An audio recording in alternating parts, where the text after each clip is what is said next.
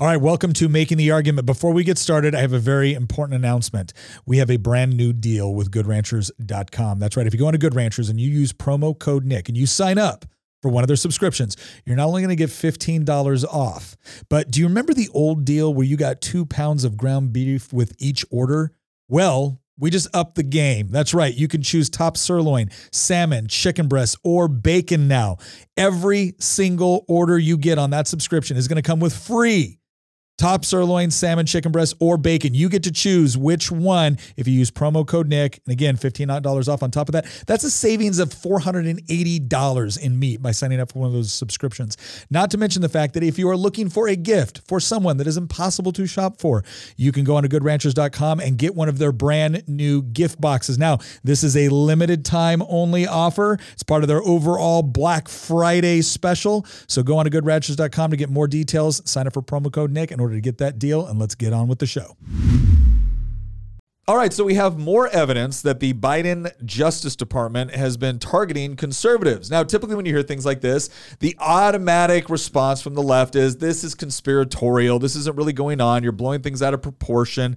So we decided to do some analysis on this, and we've got 5 examples that we're going to use in order to demonstrate that, no, it does appear that there is a political dynamic to a lot of the activities that we're seeing within the Department of Justice right now. And we're going to talk about why that's so. All of that coming up on this episode.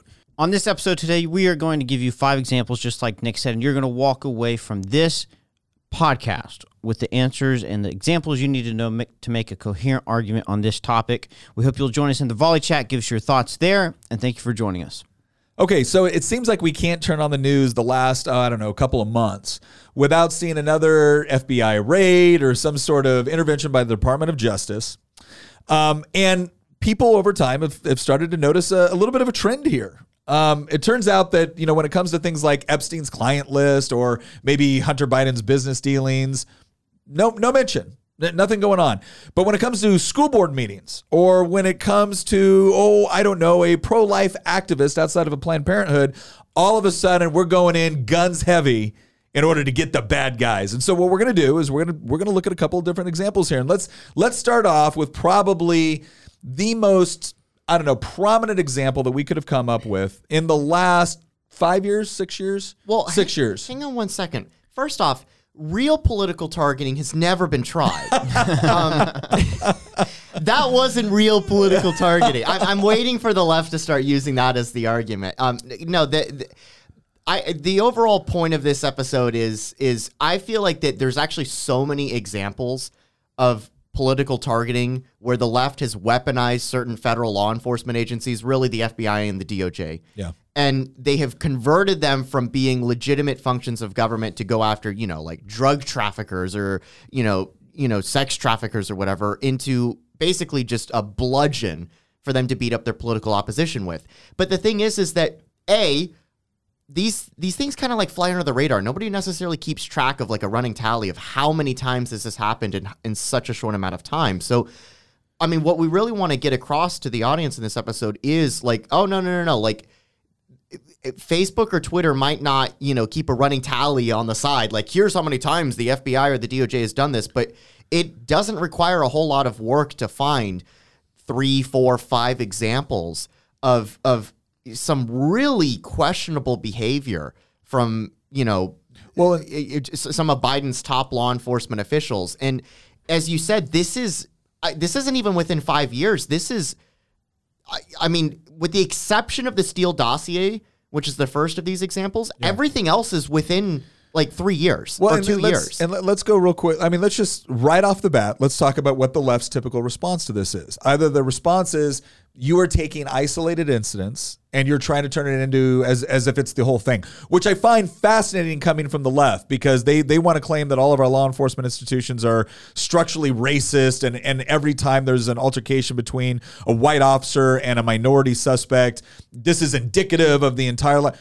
But when we point out certain instances like this, it's like, oh, well, you're taking an isolated incident. So that's the first one. It's this idea that, well, we're going to fact check this. And we found out that they investigate, Democrats every bit as much as they investigate Republicans. And you can always find stuff where it's like, okay, yeah, they did launch an investigation that you never heard about, that never was in the news, that never affected. They never kicked in any doors. Yeah, they never kicked in any doors. Like Eric Swalwell was sleeping with a Chinese spy. I don't think the FBI raided his office anytime, So that's part of making sure that we're actually comparing apples to apples. The other thing that they'll say is, well, yeah, the reason why Republicans get, targeted more by the DOJ is because you're doing more shady stuff. Don't you remember January 6th, right? So let's go ahead and look at some examples. We're going to address these arguments, but here's the first one, the Steele dossier, right? And this is CNN in 2021 essentially coming and saying, yeah, there was a lot of shady stuff with the Steele dossier. This is the foundation upon which all future FBI scandals in the last, as you said, 5 years or so have been built. Because, again, everybody has probably heard the Steele dossier. Not everyone recognizes what it is or knows specifically what it is. But essentially,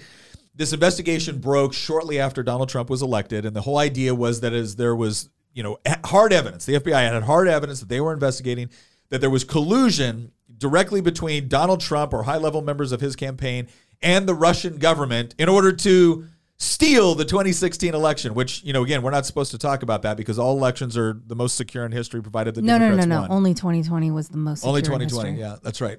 Yeah. But in 2016, the Steele dossier was supposed to be, this was the smoking gun demonstrating that, no, in fact, Donald Trump himself, or at the very least, very high members of his campaign were directly colluding with the Russian government in order to spread misinformation, disinformation, all these things in order to essentially steal the 2016 election.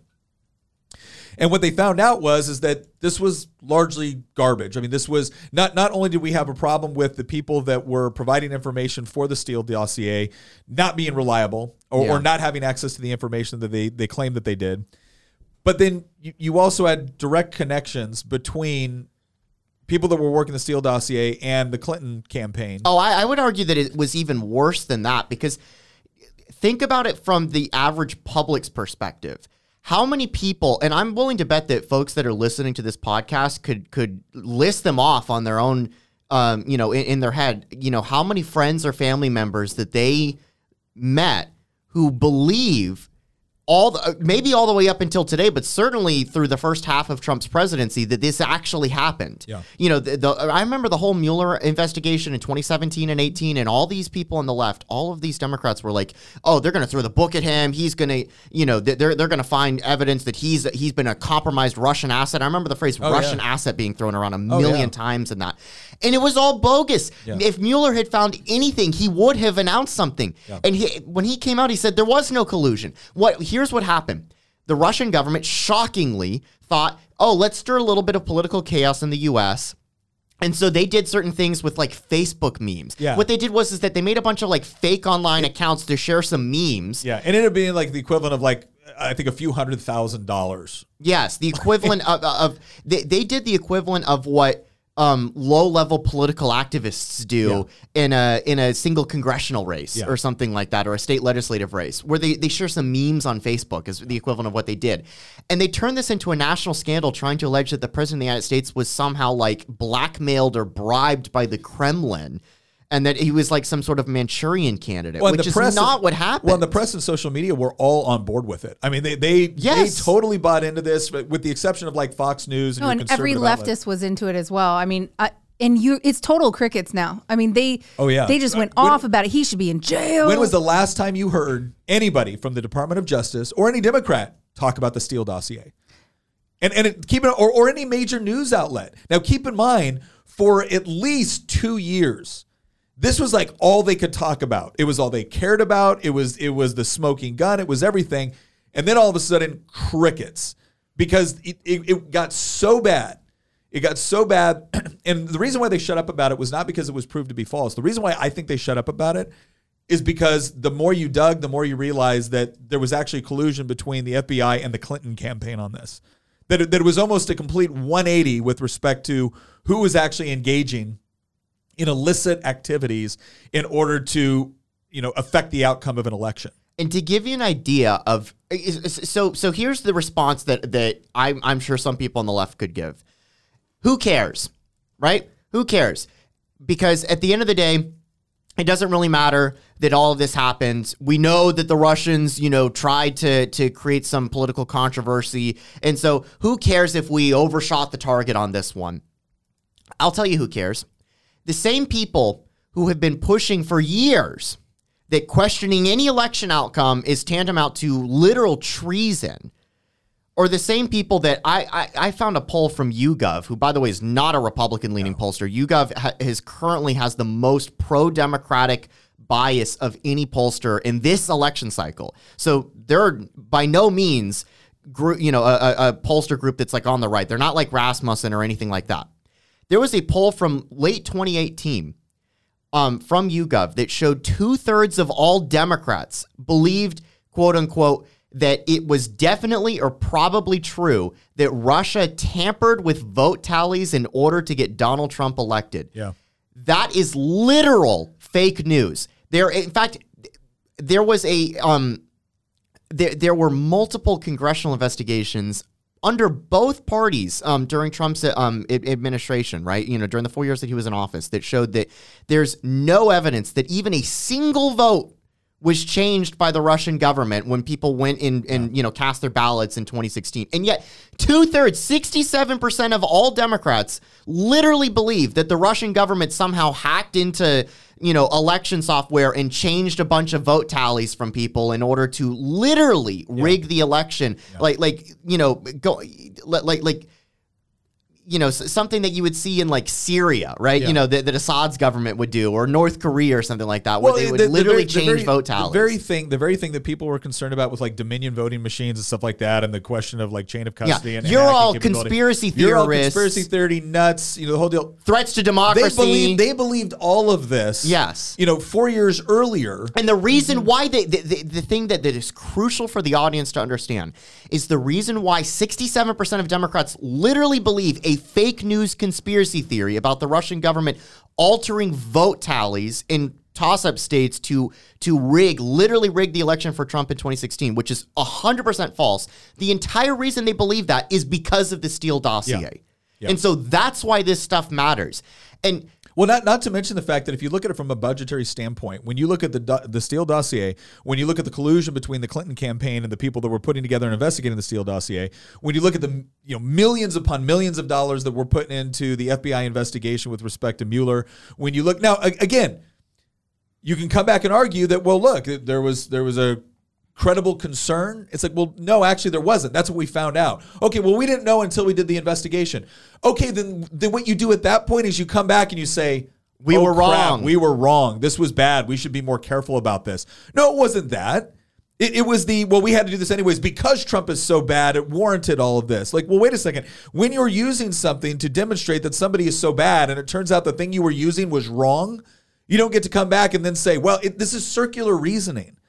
And the problem is that you saw this to some degree too with respect to various government agencies under the Obama administration, where if you were to go set up a 501c4, they were deliberately. I mean, they demonstrated that they were IRS deliberately scandal. tanking conservative nonprofits. But they weren't doing the same thing to left-wing nonprofits. Yeah, and the response was that, well, clearly they needed to be more, they needed to scrutinize these people more because, again, they're a threat to democracy. Yeah. Oh, yeah. It is complete circular reasoning. And I've got a quick question for you to kind of sum up the whole why should people care about the FBI scandal with the Steele dossier, where the Clinton campaign literally concocted this fake news story and then fed it to America's top law enforcement agency to create a 2-year-long conspiracy theory that I guarantee you, a majority of Democrats to this day probably still believe that the Russian government literally rigged the 2016 election, which is completely fake news. And so it is a lie that has crippled, you want to talk about faith in democracy. It's a lie that has crippled people's faith in elections. But now you're not allowed to have any concerns about that if you're on the right. So the question that I've got for you is, if you know somebody that's on the left, right, that thinks that, oh, you're all crazy conspiracy theorists, you're undermining democracy by questioning anything the FBI does. how dare you do that? And, and then, you throw out all these things about how Donald Trump or MAGA Republicans are a threat to democracy. How do you respond to somebody like that who has been living in this fantasy bubble, right, where the left can do nothing wrong, they haven't done anything wrong, the FBI hasn't done anything wrong, the DOJ hasn't done anything wrong, it's all the Republicans' faults, and, oh, by the way, I still quietly believe that Russia rigged the 2016 election. Like, what sort of, how do you deal with that disconnect? I think you have to distinguish between people that are willing to actually apply logic to a particular case and are willing to be logically consistent and can be moved by facts, evidence, and data versus those that cannot. Now, it's easy to sit around, and this is part of the problem. I run into people like this a lot that think that, no, I'm on the left. We're the party of science. And it's almost like this idea of association. Because I'm a Democrat, then of course I'm the one that likes science and logic because you guys didn't want to wear a mask. Right? And that's it. That's all that's required. Like, my party affiliation already determines that I'm the one that likes these things and is data driven. Okay, that's not the case. And so it's really about, to some degree, there's a great deal of mistrust whenever we're talking about this from the perspective of, okay, you're on the left, I'm on the right. You're in this group, I'm in that group, and we don't trust each other when we bring these arguments to the table. Now, I will say this much. There are people on the left that when they make an argument, the first thing that I look for is, what is the logic being used? Right? Because a lot of times when people say, well, here's my evidence. I think it was my grandfather, I don't know who he used to quote, but he used to say, he goes, figures don't lie, but liars figure. And one of the things that you understand when you start to look at, okay, here's the evidence I'm presenting for my argument, is that you can selectively pick the data, the number, the evidence that you want in order to make your argument look good.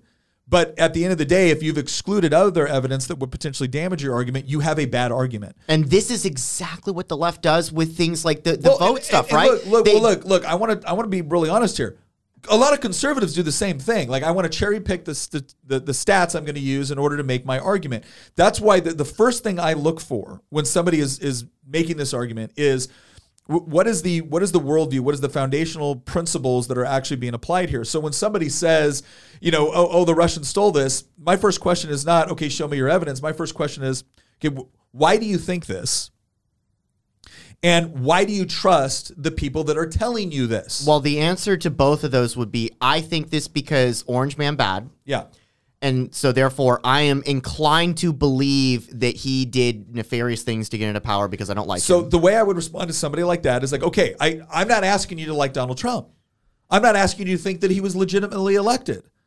I'm asking, do you think it was appropriate for one campaign to use the force of the FBI in order to launch a multi-year investigation, multi-million-dollar investigation based off of what we can now look at and recognize as bad data? Because if you're okay with that, then presumably you're okay with it when it happens in the opposite direction. And a lot of times what this comes down to is getting people to agree to a standard, a baseline principle. The baseline principle is the government, like a political campaign with somebody who's currently in office, should not be using the resources of the federal government to essentially go after their political opponents. To that point, though, Nick, to answer your question, because I think that's an important question that you should ask, and I think the honest answer, maybe the person that you're speaking to on the left won't say this, but I think the honest answer is yes.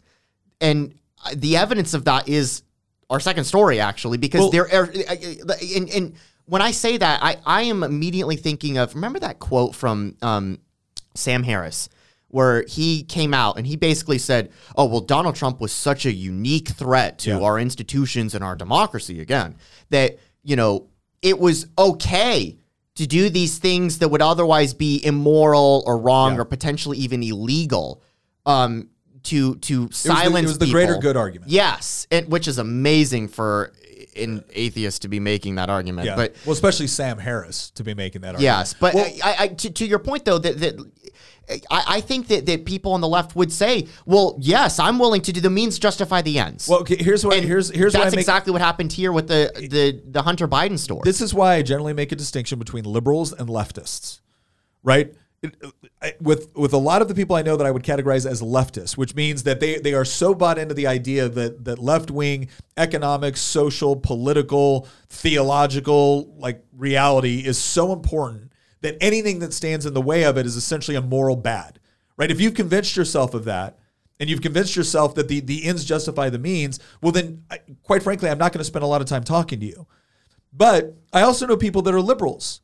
And the liberals will look at something like the Steele dossier and be like, you know what? I will fight against Trump with everything I got in me, but I want to do it through the right legal means. I want to do it through the ballot box. I don't want to do it through this sort of inappropriate misuse of government funds. I don't want to do it through essentially, the politicalization of a law enforcement agency. And I know liberals that take that position and will be intellectually honest about it. I can have a conversation with them all day long. Now, when I have that conversation, they're probably going to bring up okay, well, what did you think about Nixon trying to use the IRS in order to... I think it was horrible. I think it was wrong. And I think that Nixon had to resign as a result of it. And I think part of the reason why Nixon had to resign was because fellow Republicans within his own administration said, you can't do this. Yeah. And so that's what this is about, is getting back to the idea. And this is what we need people, liberals, to understand. If we cannot agree on a baseline set of values or principles with respect to things like this, what will happen over time is the one side that is saying this is unfair and you shouldn't do it and this is wrong will eventually buy into the idea that this is the way the game is played. This is how the game is played. And that's what gets terrifying. And let's move on to this next story because we've got several more we got to get to here. Zuckerberg says Facebook censored the post-Hunter Biden stories because FBI warned of Russian misinformation dump. Now, here's what's interesting here. This first came out on Joe Rogan's show. Yep. This was just a month ago. Yeah, this is a month ago. Zuckerberg said this on Rogan. We jumped now from 2017 to just a month ago. Just a month ago. And the reason why we put these two together is because the Steele dossier looked like it was a combination of collusion between certain members of the FBI and a political campaign combined with really, really bad data, like data that should have never passed scrutiny. Should have never passed scrutiny when they looked at whether or not they were going to do further investigation. Then you have a case where you have the Hunter Biden laptop come out, right? And everybody's like, oh, this is October. So is it really his laptop? Is it not really his laptop? Was it put in there? Is it a deep fake? All legitimate questions, right? All of those were legitimate questions. The difference is that while media and social media and everyone else was all in on the Steele dossier, which turned out to be bogus, they worked just as hard to suppress anything with the Hunter Biden laptop, which now looks like it was completely legitimate. Right. It was legitimate. Yeah. Right. And you had people within Hunter Biden's, who had worked with Hunter Biden, worked in his company, coming out and saying this was absolutely going on. Joe Biden knew about it. They did that one press conference, and then all of a sudden it was suppressed. Now, a lot of us just thought, well, this is because these social media companies are owned by liberals. And so they got no problem doing this. And Congress has let them get away with this idea of, oh, we're a platform, not a publisher, even though they're behaving like a publisher. And then we find out later that Zuckerberg goes right on Joe Rogan and say, well, no, the FBI called us up. That was even more. Can I just really drive that point home? That is even more egregious than Facebook themselves. Making the decision. That would still be controversial, and in many ways, I would still have huge problems with Facebook deciding to censor certain stories and not allow others, because again, that gets into the whole debate about publisher versus platform, which maybe is a topic which they for have done day. That we have a problem with. Yeah. Is this the first clear example that we have where Facebook said we have suppressed a story? Well, they have suppressed stories before, but this is the first example that I could think of where they suppressed us. Here's the thing. It's not just that they suppressed a story. That alone is an issue. Yeah. It's the fact that they suppressed a story at the direction of the FBI. Yeah. Well, and the arguments, because people say, well, they've suppressed stories before. Again, the first point is that this was at the direction of the FBI. Right. The other one is they suppressed stories because of COVID. Now, and that was at the White recommendation. House. The recommendation. Now, keep in mind, the politicians can always get away with saying, we didn't tell them they had to suppress this story. When the organization within the government that is repeatedly having you come and do testimonies before Congress as they determine whether or not they're going to massively change regulations that will have an inevitable huge financial impact on your company, make recommendations to you. Okay, that's kind of like the mob showing up to your door saying like, hey, we're not saying you got to do this, but it'd be a shame if something bad happened, right? Like this is what's going on right now when the government does it. It has the same effect. But with COVID, social media could at least make the argument. I don't agree with this. I think it was wrong. I think it's been proven to be wrong. They could have at least made the argument that we are deeply concerned about people getting sick. We're deeply concerned about misinformation being put out there. We don't want more people to die. And so this is why we're doing this. I don't agree with that. I think it's wrong, but that's the argument. This was you had a law enforcement agency going to a social media thing in the midst of an election. Yeah. And saying, we want you to suppress this because we think it's Russian misinformation.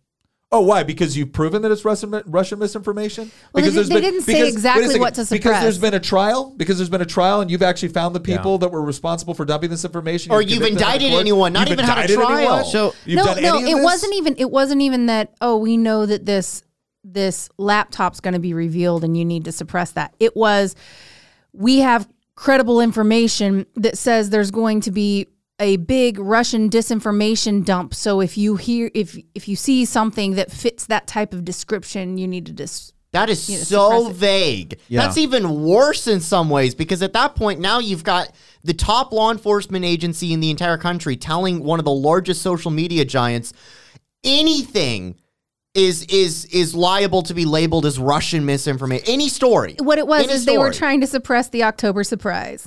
Well, they knew. Here's what happened. There were anybody could tell, because it's an election. This is how these things work, right? That there was going to be something that was going to come out. The reason we call it an October surprise is because it happens almost every October when there's an election cycle. So there's always going to be something. There's going to be something. It works to your advantage when you say it's going to be about the Bidens. Make sure you suppress it. It could have been. It could have been that Joe Biden skipped 1 year of his tax returns or something like that. It could have been something much more mild, and it still would have been used as justification to silence that story. And instead, it's Hunter Biden with a laptop full of incriminating evidence. Obviously, we're all very concerned about the Facebook conspiring with the feds, but thinking 5-10 years down the road, what's the worst case scenario here? Oh gosh! So now you have a situation where you don't have so when Biden tried to do his Ministry of Truth, right? That almost immediately got shut down because it was horrifically Orwellian.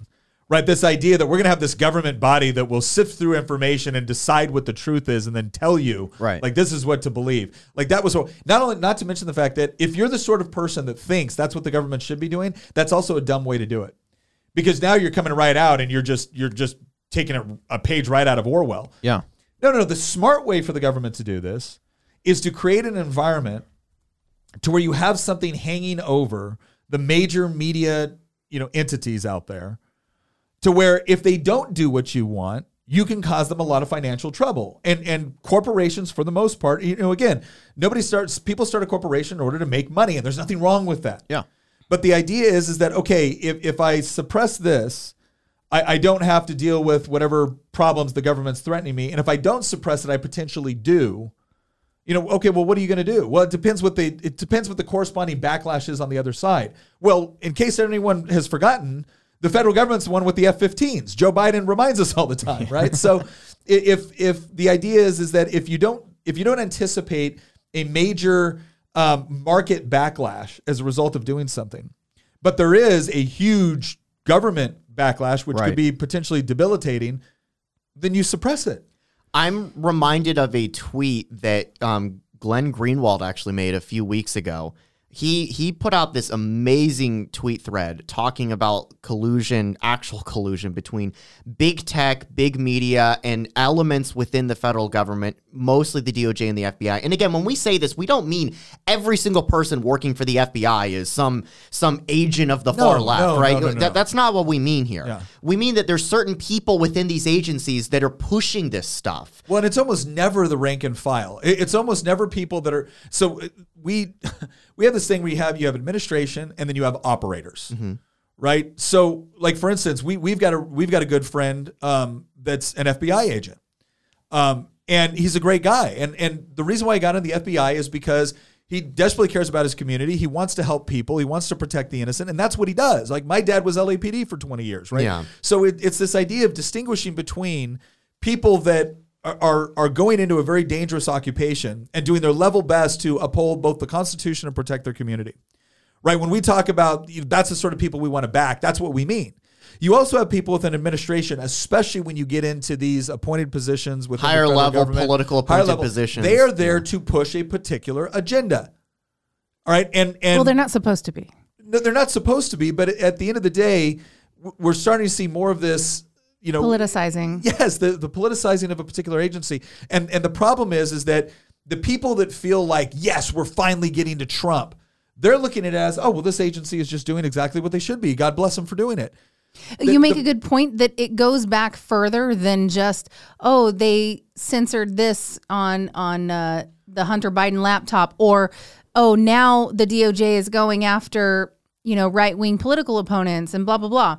The thing is it's not just Biden's DOJ. It's the people that were appointed by Obama, actually, who have continued to push a lot of this. This started with the Steele dossier. Yeah. And this so part did. If you want to go back even farther in the FBI's history, go look at what they were doing during the Civil Rights Movement under J. Edgar Hoover. I mean, I'm old enough to remember a time where the left rightly called out the FBI as doing some really shady stuff in order to suppress like the Civil Rights Movement, Martin Luther King. And that's kind of the danger. Like when we talk about federal law enforcement, and we can all see that there are things that they should be focusing on. However, the danger we have is that when it's so closely tied to politics at the federal level, there is this danger of using them to go after people that you don't like. I'll say this. The FBI, not just the FBI, the DOJ as well,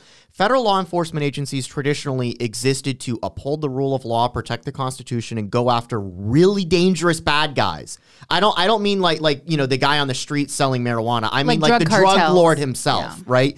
I mean, like high-level human people that, or almost like an organized crime. Or multi-state serial killers. Okay, so here's what it really comes down to, right? The reason why you have federal law enforcement is because states and localities are not obligated to enforce federal law. Right. So you have to have a law enforcement entity which is dedicated to that, because guess what? Like, I got in an argument with a Republican about this during the Senate campaign. Corey Stewart and I went back and forth on this because he was like, I want to require, state and local law enforcement to enforce immigration policy. And I was like, okay, wait, walk that back a second. It is one thing to say that I think that state and local should cooperate with federal law enforcement when appropriate to enforce federal law. It is completely different to say you are now required by law to basically be an extension of the federal law enforcement agency. You've now federalized. You've federalized all your law enforcement. So and then what happens when the federal law changes? Oh, what happens when the federal law changes? And now they want to go after your guns, and now your state now they're and required to enforce cooperate. it. Yeah. So there's nuance here, but to your point about making distinctions between a federal law enforcement agency, there are legitimate reasons. One of it's enforcing federal law. One of it is interstate. Yeah. Right. So if you have a serial killer that's going state to state. Yeah. The FBI will look into that. Or if you've got, somebody that's trafficking people through multiple states. Yeah. Right. So the idea was that there was a jurisdictional issue that we had with respect to law enforcement. And the argument was the federal law enforcement could fill that gap. And that makes sense. Mm-hmm. Here's the danger. And I'm going to give you a foreign example. The Netherlands. So in the Netherlands, when they started to crack down and they basically told 33% of Dutch farmers, we're going to expropriate your land, right? We're going to give you some money for it, but we're going to take your land because we need to decrease the amount of nitrates that are being used. They first tried to impose this with local law enforcement, right? Because the farmers started to protest and they started to flood the streets and they started to get their tractors out there. Now, local law enforcement, they weren't going to sit there and start popping off rounds at the farm, like Sven, right? They know that guy, right? Because they're local.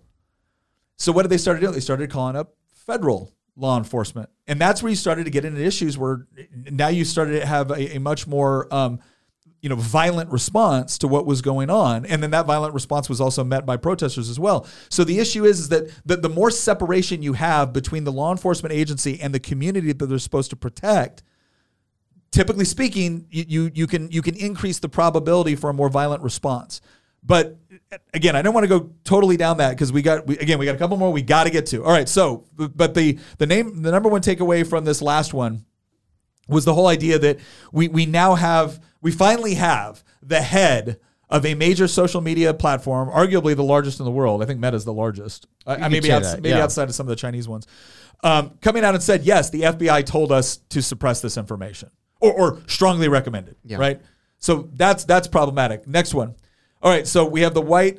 This goes with the school board. So we This all is part of the reason Glenn Youngkin won last year. Yeah, this is one of the reasons why Glenn Youngkin won, is because, and we saw this in Loudoun School Board, and what really kicked this off was the mainstream media immediately picked up on this picture of this father who was being drug out of a school board meeting. It was a very unflattering picture, the whole deal. And it was like, oh, see, this is the sort of violence that these conservatives are pushing in our school boards because, they don't like trans kids. They want to ban books. Yeah, they want to ban books, and they don't like trans they're kids. racist bigots. Yeah, they're racist bigots. They're anti-LGBTQ. That was the main story.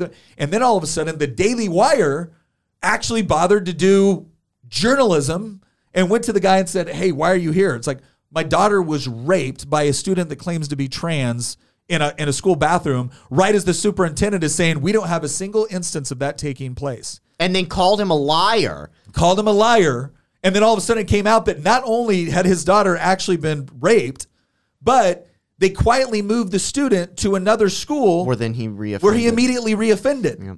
And all of a sudden it was like, oh yeah, this isn't the bad guy, you're the bad guy. Then all of a sudden we find out that the National School Board Association went so far as to call the federal government to not only do the DOJ, they wanted the National Guard called up if necessary in order to protect these schools from these, it was they wanted- Parents letter. basically equating parents to terrorists. They Yes. wanted to use counterterrorism legislation in order to justify the use of the federal forces to do this.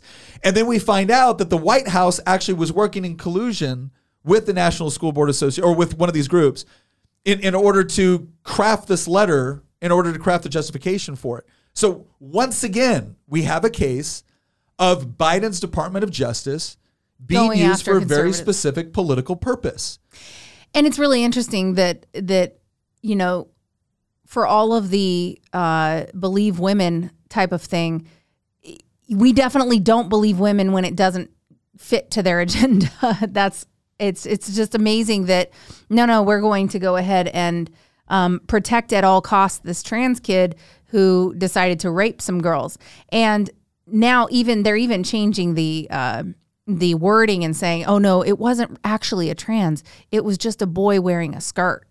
Yeah. Like, what do you think a trans is? Well, we can get, the problem is that the problem is with any of these definitions, all you have to do is claim fluidity. And Sure. now it's, But whatever. the point that's kind of missing the point for the issue here. I mean, that's a whole nother issue, right? Yeah, but I'm just saying that was their motivation. Well, no, that's not their motivation though. I feel like No, the their left's motivation was to shield their agenda, and part of their agenda was the trans issue. Sure, but I think that the larger motivation behind this is this idea, and I got at this point earlier when I asked Nick this question. I really do feel like that there's this element within the left that has this mindset that our political enemies are so dangerous and so evil and so bad that any measures whatsoever can be justified in order to stop them. And so when you have that mindset, things like the rule of law, the Constitution, historical precedent, separation of powers, division between state, federal, and local governments, those things are obstacles rather than features of a system that has survived for 200 years. Those things are obstacles to overcome in the pursuit of defeating your political enemies rather than cherished traditions and institutions and laws that are to be respected. And it's so fascinating that the same people that talk about threats to democracy and stuff like that are the same people that are willing to trample over those 5 things that I just listed in pursuit of defeating their political enemies. Because I really do get this feeling that there's an element within the left that is operating within some of these federal law enforcement agencies. And again, not everybody on the left and not everybody that works for these law enforcement agencies. But I think there's elements within the left that work within these federal law enforcement agencies, or work within big tech media companies, or work within legacy media like CNN and stuff like that, that truly believe that people who disagree with me are so bad in so much of a danger to everything that I hold true that I'm willing to support any measures whatsoever and trample over any sort of legal protections or historical precedents in order to defeat them. And if that means labeling parents at a school board meeting as domestic terrorists in order to get my way, so be it. If that means concocting outright lies about things like the Steele dossier, so be it. If that means silencing stories, to go to the whole point that I made earlier with Sam Harris, if that means silencing potentially legitimate stories that could potentially hurt the political prospects of a candidate that I'm supporting for higher office, who cares? It's for the greater good. Well, and I mean, I think a lot of people would have said, okay, well, we're blowing it out of proportion, until I heard what Sam Harris said. And I'll tell you why, because Sam Harris, for those of you who don't know, Sam Harris is a pretty prominent atheist, but he's also, for the large part, he was kind of considered part of the intellectual dark web. It was this idea is that he was somebody of the left who was actually very, very concerned about this whole idea of silencing people and banning people and doxing them and throwing them off their platforms or taking away their job. Like he had remained fairly intellectually consistent, kind of taking that like oh gosh, I'm trying to think of the other guy. Bill Maher approach to this. Or Brett Weinstein. The whole idea of like, look, I'm on the left, but I don't like what's going on. And then all of a sudden he came out, and Christian was exactly right. He tried to walk it back, but it was, well, no, Trump was so bad that it was okay to do this under these circumstances. Once you start getting into that environment, and I had it at the Q&A at UVA, I had a student say, well, if they're using these tactics, like how are you supposed to beat somebody if you're doing, you've got your gloves on and you're fighting like a gentleman and they're pulling out a baseball bat and beating you to death? And my response back to him was like, okay, what's the limiting principle on that? If they riot and burn down a city and loot a Target, does that mean we should do it because, hey, if it works for them? No, there has to be guidelines which inform your approach to dealing with this. And this next one is another I think scary example. So this is very recent. This is this month. Facebook silencing activity related to FBI whistleblower Steve Friend. So Stephen Friend came out there. He's been talking about some of what the FBI is doing. For the whole whistleblowing component is the prioritizing of political cases over other ones. And this gets to our point that we were talking about earlier about how it isn't everybody that's working in the FBI is all in on this. Yeah, there's people in the agency that are saying like, whoa, we're moving in a direction I'm not comfortable with. Well, but what kills me about this is what's the headline? Facebook's silencing, his wife was saying something. They shut down her account, said, she violated community standards. We've all learned that the community standards can be interpreted any way Facebook wants. Super arbitrary. But what's incredible to me is it wasn't that long ago that Mark Zuckerberg is getting up there on Joe Rogan saying, yes, the FBI encouraged us to do X, Y, and Z. Now you have FBI whistleblowers come out, and what's Facebook's response? We're going to shut down their accounts. So clearly Zuckerberg doesn't have enough control to be able to stop what's going on. Clearly, they're fine with it. Yeah. So was he notifying us like, oh my gosh, I'm letting you know that the FBI did this, or is he just letting us know that this is how we operate now? Yeah, I'm pretty sure it was the latter. Well, let's get to this other one. There's another FBI whistleblower that says SWAT teams are being misused, and another one that's really controversial is he's saying that January 6th defendants' rights are being trampled. Now, let's go over both of these real quick. The one with the use of SWAT teams, we've actually got another story. In fact, let's click to that real quick. This has to do. This actually has to do with there was a pro-life activist. He's got about like 7 kids. One of the things that they do is he goes and they call it like intervention. So they'll show up on public property outside of a Planned Parenthood, and they'll try to convince women to not get an abortion. Okay? So you can legally do this provided that you stay on public property, right? How do we know? And for anybody on the left that's got a problem with this, did you have a problem when people were protesting outside of Supreme Court justices' homes? Okay, then you don't get to have a problem with this, right? Because this was a public building. They weren't going to the houses of, Planned Parenthood members. They were going to the building, standing in a public thing and doing intervention stuff. They tried to go after this guy before. They tried to convict him on obstructing people's ability to get in there. It failed. Couldn't do it, right? I think they tried to get him on something else. Couldn't do it. So this guy is coming up and yelling at him. And he's actually has his son there with him, right? Is yelling at him, shouting profanities at him, the whole deal. And he's just taking it. Then all of a sudden, the guy starts to yell the profanities at his child. Now, the left will say, well, why did you even have your child there? Again, I'm going to repeat back to the left. Did you bring your child to the protest you like to go to? Okay, then you don't get to say that it's unfair when somebody on the right does it. Right. But they brought their child to the abortion clinic. They just didn't leave with them. Ooh, dang. So this guy is screaming at the parent. Then he starts screaming at his son. And it's still, the guy's not doing anything. And then the guy starts to get close to his son, and that's when he pushes him back. Well, what does the guy do? He immediately presses charges. And from what I understand, somebody correct me if I'm wrong, from what I understand, those charges were dismissed at the local level. Yeah, and then he tried to go after him civilly. And that was thrown out. And then the DOJ So comes here's the in. question. All right, somebody show me the federal jurisdiction for this. Why is the DOJ coming in Why would the somebody DOJ do this? who shoves and another then person? And then what was their response? So again, what did he do? He shoved an adult. He pushed an adult who was shouting obscenities at his child, which you could make an argument was verbal abuse, verbal assault. Right? And then got close enough to where the father was concerned about his son's safety and pushed him back. That's it. Didn't follow him up, didn't chase him down the street, didn't beat him up. And they want to treat him like he's a potential domestic terrorist. And not only did this get thrown out at a local level, but then the Department of Justice steps in. So what does the Department of Justice do? Do they show up to his house and be like, "Pardon me, sir, we'd like to have a discussion about this altercation that took place." Actually, he offered to talk to them. Which, oh, by the way, we don't have any federal jurisdiction to go after unless we are really searching for some sort of justification. No. What did they do? They showed up with a SWAT team to go after a guy that, as far as I know, has no previous criminal record, no priors. His wife said that the FBI showed up with guns pointed at the husband while the children watched him and were screaming. Yeah, they raided the house. And then they wouldn't even let him. They wouldn't even let him get like a couple of effects before they walked him out. I'm sorry, but go back to the previous article. When we talk about SWAT teams being used, and when we talk about, again, the federal government coming in to investigate this, which makes no sense to me, and then they weren't doing a whole lot of investigation. It looks like they were doing a lot more like, we're going to come in and detain you, and we're going to come with a bunch of guns in order to make sure you go peacefully. What was the justification for any of that? Intimidation. I don't understand why SWAT teams haven't been used on Hunter Biden. Oh, I do. But no, this is something too where people will come and be like, "Oh, now you don't like SWAT teams."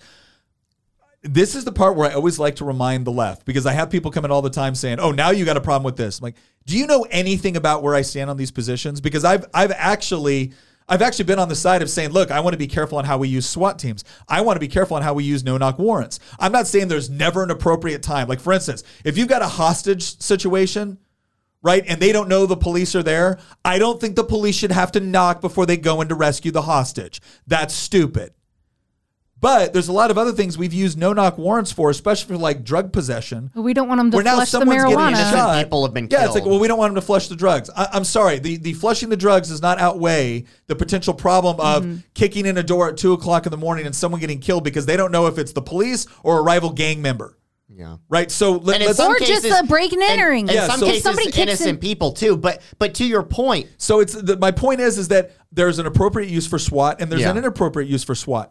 Now, I'm not claiming they kicked in his door right now, but can someone please explain to me why this level of aggression was necessary to go get a guy that, as far as I can tell, and as far as the evidence that's been presented, posed no threat? there's already been stories about how he offered to speak to them. Yeah. And they chose to raid his house anyway. Yeah. That sounds eerily like the Mar-a-Lago raid when Trump was like, yeah, come on in. You guys can, look at these things. He even goes down and says hello to them and talks to them while they're going through the boxes. And then next thing you know, they're kicking in doors and doing a full-fledged raid. I do think that we've noticed by the way, I just realized this. I didn't even think about this before we started recording, but notice how there's been a progression of the level of intensity over time over each of these 5 stories. We started, to recap here, we started with the Steele dossier, right?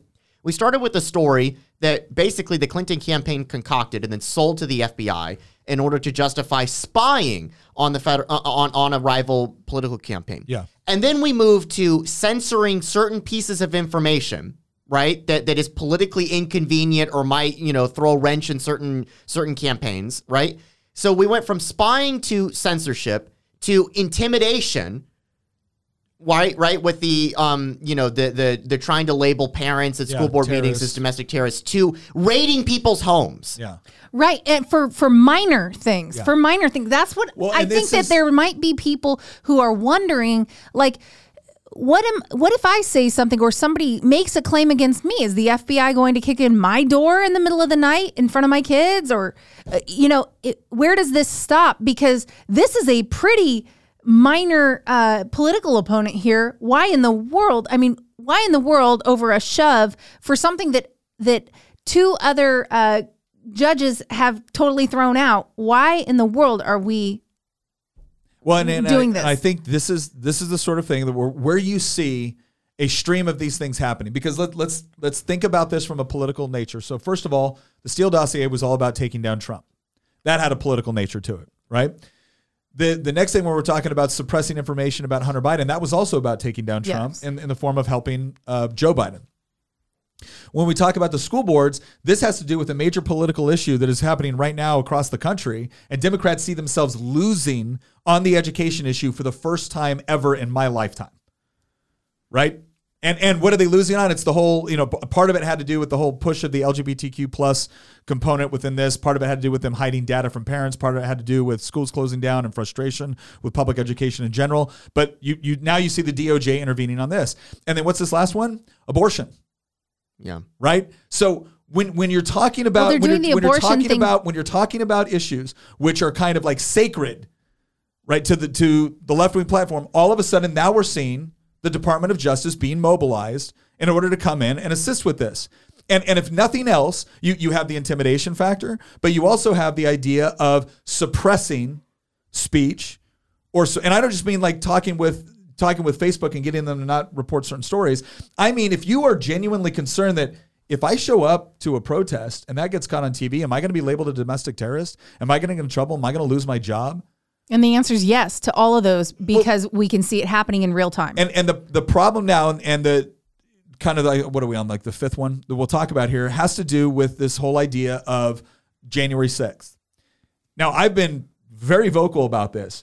If you stormed the Capitol and did damage, or you had the intention of trying to overturn, the certification of electoral, I'm sorry, you broke the law. You don't get to do that. You don't get to do that. And there are consequences for that. Now, the problem that we've seen with some of these stuff on January 6th is we still have people that are awaiting trial. And the question some people have is, well, wait a second. We're going through the process now, and there were some people that were there on January 6th that broke the law, and there was a lot of other people on January 6th that did not break the law. And we're getting a little bit confused when you got pictures of Ray Epps out there the night before saying we need to storm the Capitol, and nothing's happening to that dude. And then you've got other people that have been in jail for well over a year now. And we're starting to ask the question, well, wait a second, is this really in line with what we're supposed to see with respect to a speedy trial? And not to mention the fact that when you look at the way that the FBI has investigated this, they haven't investigated it all within the D.C. Bureau. They've spread it out. So anybody that was visiting from a different location that was there on January 6th, they've spread it out to all of those various offices. And it feeds into this narrative that, this is a larger national conspiracy.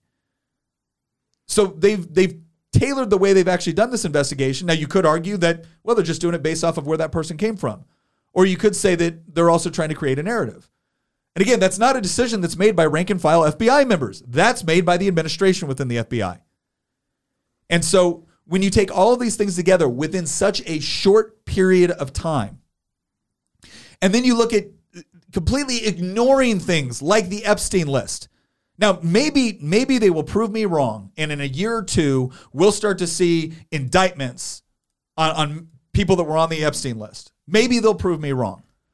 But I'm not holding out a lot of hope right now, because I don't think we're going to see any less of this before the elections, before the midterms. Oh, I think it's going to get worse. I think it's going to get worse. I think you're going to see more stuff, because one of the things that the left really believes right now is that if it is Donald Trump and this sort of stuff in the headlines, they think they win. Because they can also come out and say, oh, look, we're pro-law enforcement. Oh, look, we're cracking down on crime. Well, you're not cracking down on the sex trafficking. Right. You're cracking down on parents at school board meetings. Or the drugs pouring across the border. There's this guy, what did he do? Did he firebomb a Planned Parenthood clinic? Did he threaten a Planned Parenthood employee's life? No. You know who does do stuff like that, though? Jane's Revenge. Jane's Revenge is a pro-abortion group that has had multiple attacks ranging from vandalism to firebombing of crisis pregnancy centers. What does a crisis pregnancy center do? It provides assistance to mothers in crisis and encourages them to keep their baby, and then provides them with emotional, spiritual, and financial support. So all those liberals out there crying about who's going to take care of these babies if they're not aborted, they're now firebombing the very groups that do take care of those babies. Has there been one indictment for anybody that did that? I haven't seen any raids yet. We've got time for a SWAT team to show up for a father who was defending his son. That pushed an adult that was verbally assaulting his son. So no, when I see all of this stuff lined up and we see the clear connections, I'm sorry, you don't get to tell me that I am somehow a conspiracy theorist, because it looks like the left is perfectly comfortable using federal law enforcement to suppress their political opponents.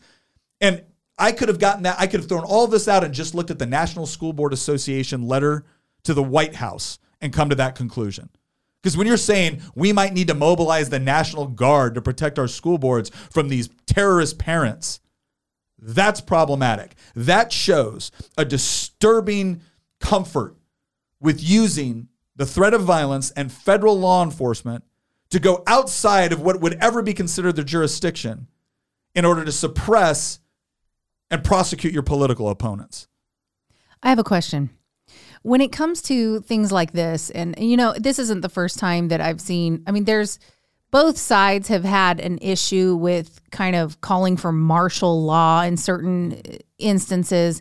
And so, and it's really interesting. There is this idea that no, like we can't call for martial law because we're not supposed to be doing this to our own people. This is not what this is here for. And there's this idea that, most of our National Guard are conservative. They're not going to obey some of these orders, or most of our law enforcement are, not in line politically with what's the motivation up at the top. At what point do we look at this and go, I was just obeying orders isn't good enough anymore?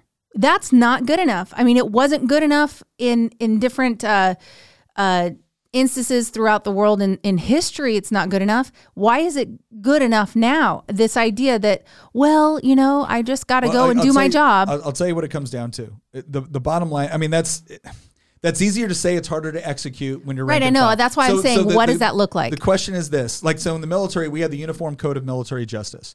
So we had clear lines where you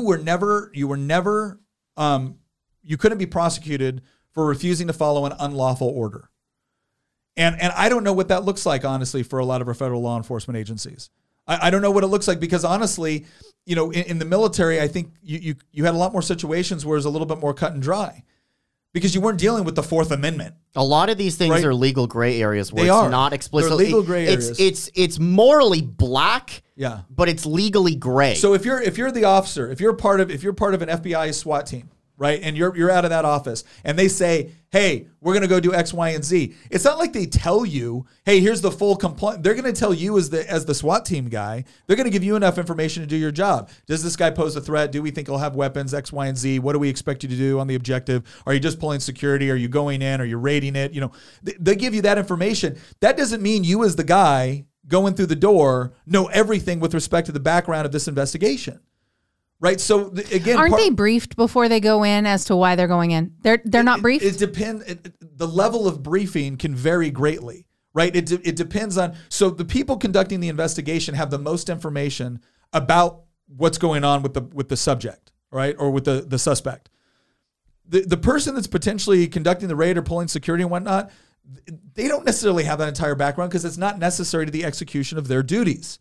What's necessary to the execution of their duties is questions like how many people will be on the objective? Do we anticipate that they'll have weapons? Do we anticipate non-combatant? Like this is from the military side, right? But it's similar with law enforcement. So it's important to understand that not everybody has the same level of information going into a particular thing. And so treating everyone as if they do, or as if, well, this person's just saying that they're following orders. Now, if they came out, put the father down in the street and told that guy to shoot him, well, no, at that point, this is a clear violation of law or constitutional rights.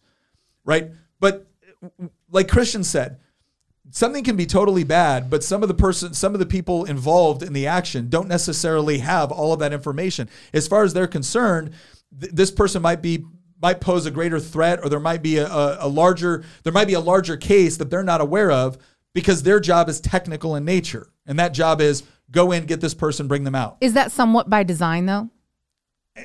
Somewhat. You could argue that it's by design. You could also argue that it's just a question of time management, right? Do I need to know the entire details of every aspect of this case in order to go execute what I'm supposed to do if I'm the breacher on the SWAT team?